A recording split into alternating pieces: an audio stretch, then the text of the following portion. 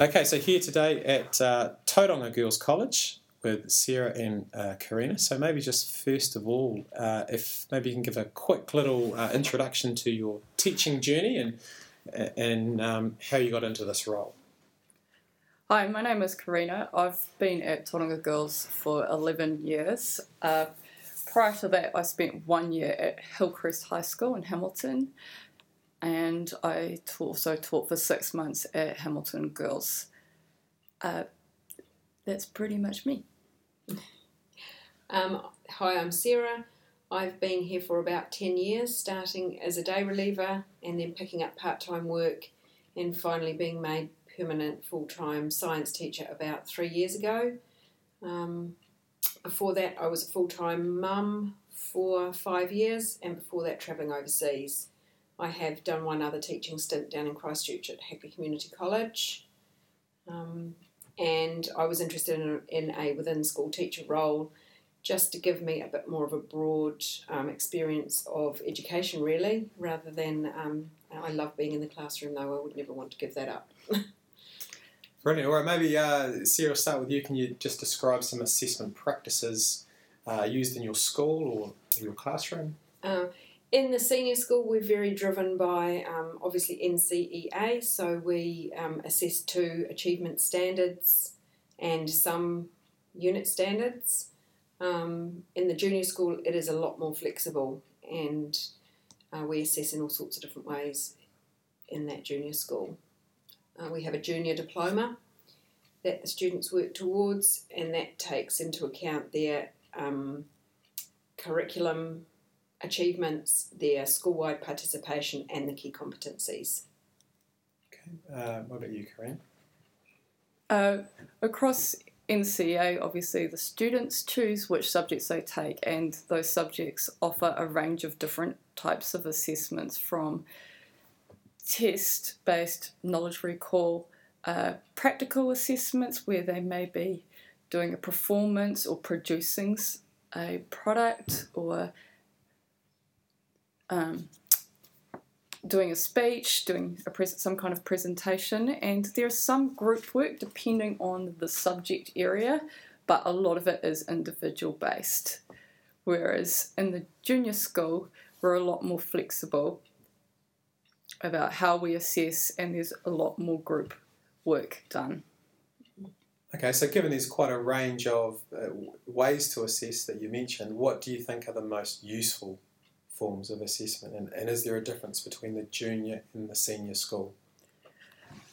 A lot of the junior assessment is preparing them for NCEA, so a lot of our junior assessments are based on what they will be assessed on at NCEA level, but they're more formative, and there's more teacher assistance and feedback so that they can get into the subjects that are most going to suit them in the senior school and do their best in the assessments in the senior school when they're working towards qualifications. I think to add to that, I think one of the really powerful things about Google is that the girls can now share their work with us before the due date of an assessment and get feedback, written feedback, on a more regular basis. And I'm certainly noticing that in the junior school as well, that the girls that come in at year 9 are able to share their assignment work with me, and I can give them feedback. And also, they're very new to the way we assess it at college, and we, in science anyway, we give them the opportunity to hand their work back in again for reassessment because they're so new to the way that the college works. So they can hand assignment in, I hand it back if they're not very happy with their grade. They get more time to do the assignment again, and I do the same with tests for the first couple of terms in year 9, so they get used to the way, we assess, because it's very different from intermediate. Okay, so using that idea of using the shared Google platform, is that a practice that's widespread over the school, or it's in pockets? I think it's in pockets. I certainly know the maths department are using it, and they have using Google Classroom for their assignment, some of their assignment work. Are you using it in English? In English, we use it for certain areas of study. It depends on what particular assessment we're focusing on, because some assessments it works better than others. For example, an oral presentation, it's not so useful. Same as practical in science, really, yeah. The social studies are definitely using Google Classrooms as well, and some of the other subject areas do, but it is varied. Okay. So that's one example of an assessment practice that's changed over time. Are there any others you can think of? I can, and that is making the students really aware of not necessarily a marking schedule, but what they have to do to achieve a curriculum level 4 or a curriculum level 5. So again, in the junior school, when we hand out our assignments, we give them a broad outline of what's expected at each curriculum level, so that if you've got a student in an extension class that knows they want to get a level 5A, they can have a look and see what they've got to do to achieve that. And we encourage the girls to be obviously aiming for the best grade they can get, really. Yeah, so we do a bit more unpacking of their assessment schedules of what the words actually mean and what it would look like. Through exemplars, or like Sarah mentioned about some quite refined rubrics, or what it looks like? Refined rubrics and exemplars as well. And often I will, and I know that other teachers do too, is give the girls, take 15, 20 minutes at the start of a lesson to give them an NCEA question, and then they might peer mark so that we can go, so they have to actually make a call on what grade they're going to allocate. They realise it's not actually that easy sometimes, and they can see what's an achieve, what's a merit, and what's an excellence as well. How does assessment feed into your reporting cycle and reporting system here at Girls College? Our assessments directly feed into our reporting. All our reports are based on their assessments. In the junior school, they're also based on the key competencies, which are looked at by both the students and teachers fill in a learning behaviours and attitude performance criteria sheet. So there's reflection by both the student and the teacher, and then a grade is decided on. So the competencies we're looking at are respect in relating to others, participation in contributing, and pride in managing my learning. These are assessed every 8 weeks of the school year, and they are printed onto their reports. Are they always done by the same core class teacher, or is that... Every teacher. Every teacher in every subject. Okay. So they will do 8 of these every 8 weeks. Okay. And that goes into the school report as well as the assessment information? Yeah. Yes. So their final end-of-year report will have 4 of these on for their core subjects and 2 on for their half-year options. Okay. And do you have a system to track that progress over the year, to get a gauge of where the students are improving in some of those? Linda Bube-Hill, who's in charge of the junior diploma, she does send tutor teachers summaries of their class and how well they are doing. So then we can have conferences with students that need some discussion about how they're doing.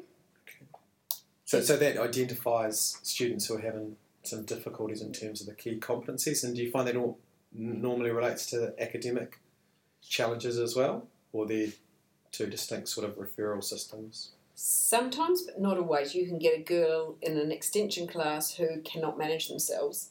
It doesn't... Right. Yeah. It doesn't necessarily... relate. Some of the students who have fabulous learning behaviours are the girls that find the academic side of school the most difficult. Right. It's really actually quite rewarding for some students, I think, to be able to get excellence in every one of these categories and still be below the government expectation of where they should be academically. So it does reward those. I believe it gives the girls some sense of success. Does that flow through into your senior reports, given the demands of NCEA? What aspects of key competencies do you measure in the senior school? Not so, only at the end, really only covered in the interim report at the beginning of the year. Okay. And then it would be down to subject teachers to follow up with the individual student, I think. Would you agree? Yes. Yeah. Okay, can you just tell us a little bit about literacy and numeracy across the school? Obviously, there's demands in the NCEA qualification for literacy and numeracy. How does that work at your school, and then how can you provide support? How do you provide support for students who have been identified as struggling in those two areas? So for literacy and numeracy for our junior school, Year 9s, based on their entrance test, which is the Canterbury entrance test, are selected to do fast track, which is smaller class groups. And they do this for 3 timetabled periods a week instead of a options subject, and they work on numeracy and literacy in that course. And our Year 10s can select, although English teachers encourage certain students to choose 10 English support, which is 3 hours of additional literacy skills. And those classes are traditionally smaller than a core class. So perhaps 20 students in that class. What about at senior school? Do you literacy and numeracy across curriculum areas, or is it just left to English and maths? In Year 11, the priority learners that may be at risk of not getting the numeracy and literacy are identified, and we have a teacher aide that goes into their maths. The same teacher aide goes into their maths and their English classes with them, and although she works with the whole class, she's specifically there to work alongside those identified students, and she's fantastic. Yeah. What about consistency across curriculum areas? So you use curriculum levels as a curriculum level 5 in science equivalent to a level 5 in English and other areas? I would like to think so. Yes, I'd like to think so, because we have our assessment schedules are broken down quite significantly. So I think they're pretty thoroughly done. The interesting thing is that some subjects are new at college. So, for example, Spanish in Year 9 will not have been done by students before, and so the languages department students can end up, after having done Spanish with a curriculum level 2A, and that's because they're learning it for the first time, whereas maths and English they've been learning since they were 5, so you would expect them to be at a curriculum level 4 or 5. Okay. What about what's coming up? What are your next steps at Girls College in refining assessment practices? Is there any more changes that are being talked about? I think departments are continually reviewing their courses.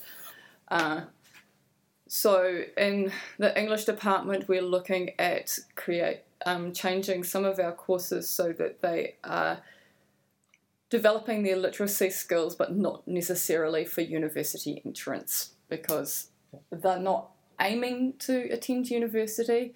So we're trying to look at what unit standards or achievement standards are going to benefit them the most.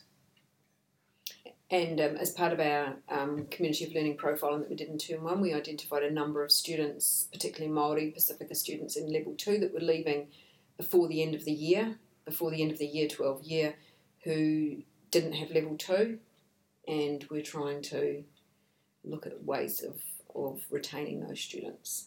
Creating different subject pathways for less academic students.